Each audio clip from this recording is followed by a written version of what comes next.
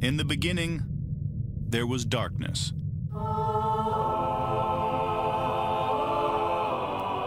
Then, there was Paul Brown. Paul Brown transformed the game.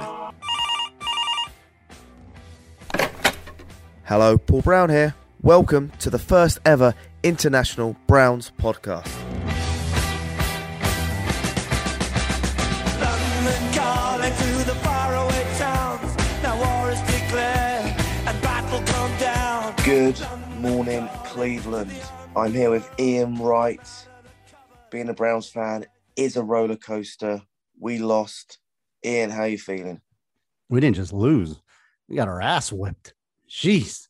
Cardinals, they added that 17th game to the season. Cardinals took it personal. They came into First Energy Stadium and just walloped them. Yeesh. Mate, there was times in the game, though, when it was close. Oh, the final score ends up, 37-20 or 37-14. And you look at that and yes, did the Browns get beaten every facet of the game? Yes. But realistically, you had momentum coming out of halftime. You needed to capitalize on it. Stefanski needed to throw the kitchen sink into whatever he could do to get a touchdown after the defense held the Cardinals to a 3-and-out coming out of the third quarter.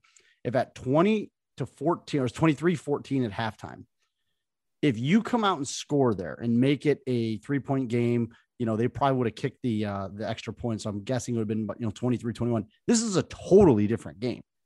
The Browns don't play it the same. You're not constantly dropping back to pass with two backup tackles. Yeah, so absolutely. The Browns lost this game in the beginning part of the third quarter. Before we get too deep, let's break it down. Offense. Ian, what are you giving it out of 10? Browns had 290 yards, 1 for 4 on fourth down, 3 for 10 on third down, got sacked 5 times, only had 73 yards rushing, 9 penalties as a team. I mean, this is, they lost 2 fumbles. 2. I give them a point for the Hail Mary. So they go from a 1, you get the Hail Mary, I'll give you an extra bonus point 2. I mean, Baker Mayfield was not great, Paul. Baker Mayfield was 19 of 28, 234 yards, 2 touchdowns, 1 pick. The Donovan Peoples-Jones was good, though. Yeah, he was your offensive MVP. He's the 2.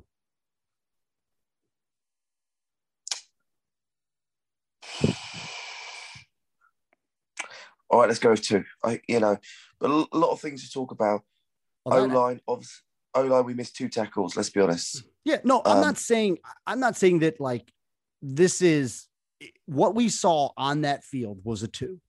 Are there reasons? Absolutely. You had Blake Hance who gave it the college try that he could.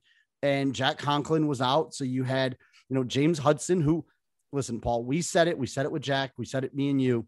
If we saw James Hudson playing meaningful snaps for the Browns this year, we were in trouble. And it was the reason why. Yes. Was the officiating good? No, that's beside the point. But at the end of the day, like, you have to rate the offense that was on the field, and not having Nick Chubb, having Odell at least show up. I mean, at least we saw him out there. I think he showed the presence that he can make. 5 catches, 79 yards, average 16 yards a catch. I mean, I could take that. But yeah, the tackles were bad, and you didn't have your best running back. I hate to break the news to people, and listen, knock on wood, the initial thing related to Kevin Stefanski's press conference is that Kareem Hunt's injury is not an Achilles, which would be monumental for the Browns because, as I put on Twitter, if that was an Achilles injury, that's probably the last you see Kareem Hunt in a Browns uniform, given that he's going to be out a year. And at this point, you're not paying a $6.25 million next year. So if this is a torn calf or something related to a grade 2 or a grade 3 strain / tear in the calf, then you're looking maybe 8 to 10 weeks. You could probably see him back end of the season. One thing that really frustrated me in the game was all the holding penalties. Yeah. That's what, when you leak water. So if you think of the offensive line as a boat, Paul, when you start leaking water, now somebody that's in charge of one duty of the boat has to then overcompensate and try to patch a hole on the other side. And when you got James Hudson, who can't even line up on the line of scrimmage. I mean, let's remember that Austin Hooper on the first drive of the game completed 20 yards down the middle and it was called back because our right tackle did not line up on the line of scrimmage. That can't happen.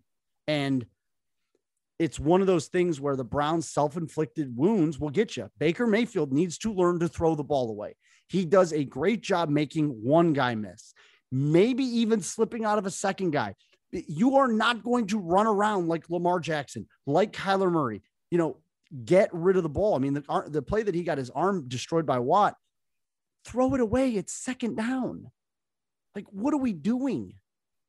He's trying to just make this, monumental play. And it's like, it's not going to work.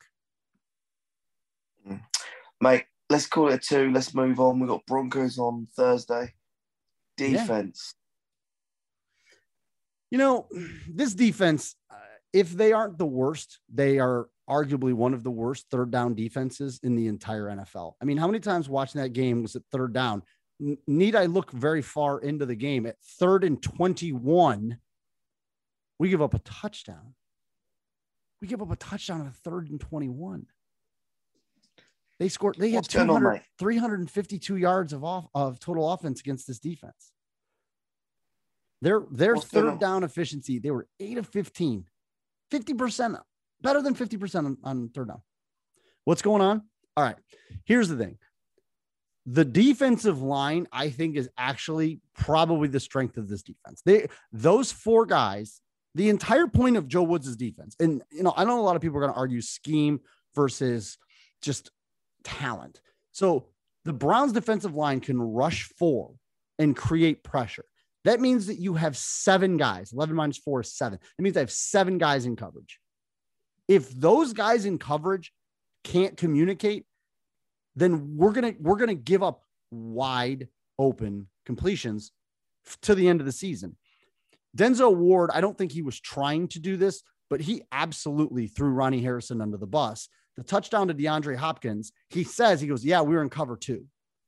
Okay, cover 2 means that a safety stays deep and covers half a field. Now in goal line, you watch Ward take DeAndre Hopkins, lead him to the inside where the safety is supposed to be. Now, I'm not saying that Kyler Murray couldn't complete the pass on Ronnie Harrison in coverage, but Ronnie Harrison, for some reason, thought, Denzel is going to follow him in man.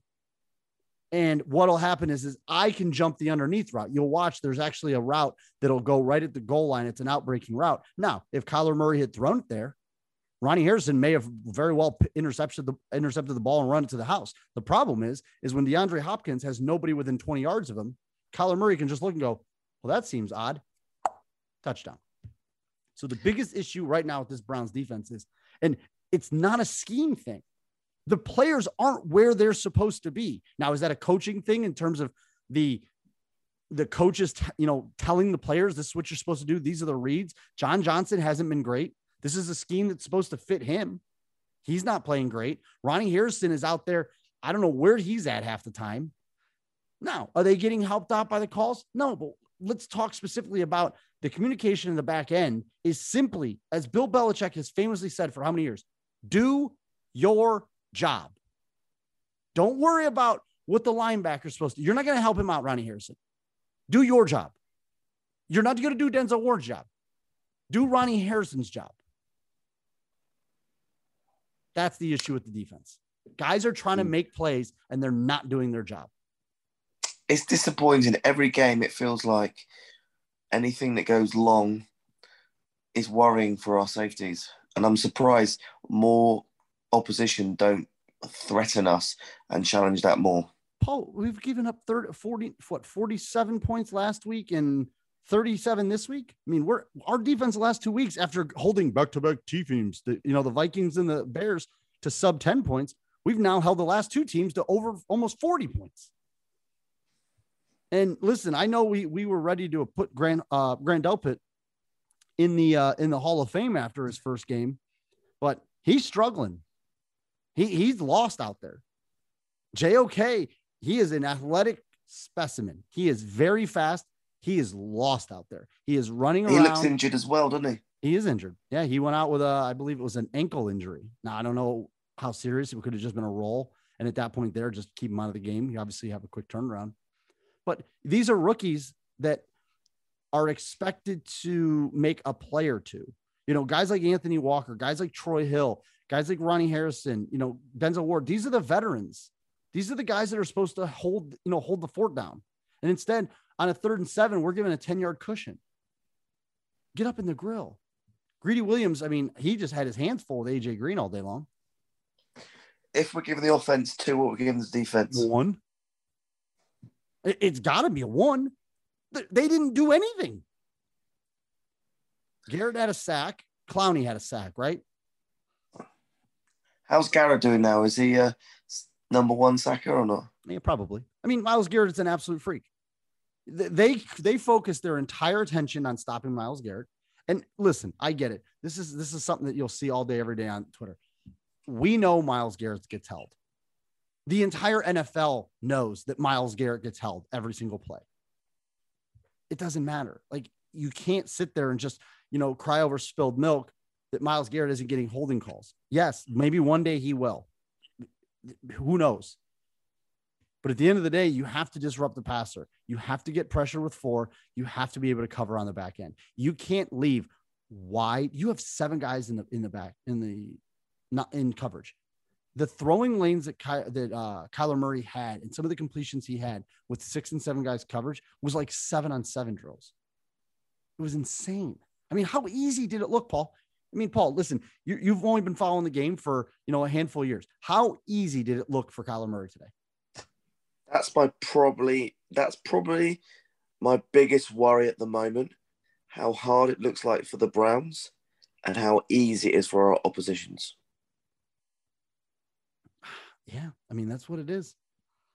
That's where it is. And you're not creating turnovers. I mean, listen, the whole stat of Kyler Murray and fumbles. Kyler Murray fumbled the ball a bunch of times, like at his feet. He just dropped the ball. It's not like he actually fumbled the ball. Yes, it's quote unquote a fumble, but he's more dropping snaps at his feet. And if you're, not there to pick it up or to cause disruption, he just falls on the ball. So I get that it's technically turnover worthy, but the Browns defense is just not doing what they're supposed to be doing. The entire point of being number rush 4 is so you can have this phenomenal coverage in the back end and you can get the ball out quickly, force turnovers on that end. We're not doing it. We're not. And this defense is on 3rd down is just embarrassing, Paul. The Cardinals converted 3 3rd downs long, 3rd and 21, 3rd and 7, 3rd and 9, 3rd and 4, 3rd and 6. These aren't 3rd and 1s. These aren't QB sneaks. Now, Kyler Murray put a beautiful pass to Christian Kirk on that first touchdown on 3rd and 21. I get it. Great players are going to make great throws. But why does he have the pocket that's clean enough for him to throw that? That's what you got to ask yourself is, what is going on? Ian, my question is, what can we do between now and the Broncos to fix this problem? Luckily, the Broncos stink. Arizona's undefeated. Arizona would hang 40 on the Broncos. Let's hope that the Browns can get, because I'll tell you right now, the nice part is Denver's a perfect opponent. Denver's a very low power offense. Teddy Bridgewater doesn't really stretch the field too much down the field. He's not he's a decent deep ball thrower, but he's not like a guy. I mean, Kyler Murray has an arm. Teddy Bridgewater is kind of just a guy. So if there's a team out there that you could really kind of lick the wounds and get the ship righted, get out there on Thursday night, get the win, and then you got 10 days to rest. Get the JOKs back, get Jack Conklin back. Hopefully Jed Wills' ankle can heal up by then, because this is a totally different. And you know what, honestly, Paul, and Jack and I can argue this at the cows come home. This team hasn't looked the same since Jarvis Landry left. Those easy completions, Baker's safety valve. So you're going to get a slew of guys back, hopefully after this Thursday night game, which, by the way, I will be in attendance for. So as much of this team needs to get healthy, they got to get their shit together, and that is going to fall on the coaching staff. So we're going to go with 1 on the defense, yeah? Yeah, I think if anybody's giving them anything higher than that, it's a Make-A-Wish Foundation type of thing. Special teams? I we're going to have to go. We're having to go to the cards here. We're going to have to pull up a punter analytics to find out. Jamie Gillen today, 2 punts. I think he had a 54 and a 52 yarder. So is that an improvement? That's a drastic improvement. I think his last ones, if I'm not mistaken. So he had 2 punts, 54, 52, and let's see what the nets were. So the returns on their punt returns, they had 2 returns for 8 yards. So let's say, I mean, that's a difference of 48 and 49. That is a 6 and 7 yard return average higher for a net punt. Now, to be fair, at no point was he punting to down it inside the 20, which is sometimes where the average come down. So he could just unleash into a couple punts. But yeah, so Gillen, decent game out of him. Like I said, I like seeing those 50 burgers. Demetric Felton, I thought, had a pretty decent game with his punt returns. He had the 1 punt return. I think he got like 20 yards on, and Anthony Schwartz had a decent return. I think he got out to the 35 on the 1. Chase didn't miss. From a coverage standpoint, I thought there was really nothing. Like, the one thing you would have loved is the special teams to kind of create a turnover or block a kick or something along those lines. That didn't happen. But yeah, they had 1 kickoff return that was inside the 25 and 2 for 4 yards on that. So I would say probably an 8 for the special teams. I mean, I thought it was a pretty good special teams game. Not a ton was going on. I mean, if you want to give them a 6, okay, but 8, it's probably a 7. Yeah, sorry, mate. I think the 1, the 2, and the 8 really, I think 6, we didn't really get, okay, our kick returns, punt returns were okay, but they weren't 21 amazing. yards on a punt return is pretty good. Okay. Our kicker never got on the field, did he? Only for 2 extra points. 2 extra points. 2 extra points, yeah. What do you think, last thing, of us keep going for these 4 downs? At the end of the day, it didn't matter in this game, right? I know a lot of people always want to kind of do the Monday morning quarterback thing and say, oh, well, the 3 points here. I think I don't generally like to agree with Jack on a lot of things, but, in our Browns chat, not Jack's gambling chat, in the event that you have 2 backup tackles on 4th and 4, I think you kick that one. I think Stefanski kind of brought it up a little bit briefly in the press conference at the end, saying, that they weigh the analytics, and I get it, but it's the first quarter. You get down there, you had kind of a rough first drive. They were only up 7-0, putting 3 on the board. It's not a win. Kicking field goals is not a win for this offense. The win is touchdowns. So I don't love it, but I don't hate it. Like, for example, this is one of those famous things, Paul. You don't get it, and everybody says it's a stupid decision in the world. Then all of a sudden you maybe find David Njoku on a tight end screen and you score a touchdown, and everybody talks about how Kevin Stefanski is this huge risk taker. It's one of those ones where the outcome determines your opinion. So nobody said anything last week when the Chargers were going for it on 4th down and completing 4s and 7s all the time. Everybody's like, oh, look at Brandon Staley. And then they got out and they got their asses whooped by the Ravens. Yeah. Well, look, all right, let's go over 6. I can't do anything too positive there with an 8. I'm sorry. Okay. But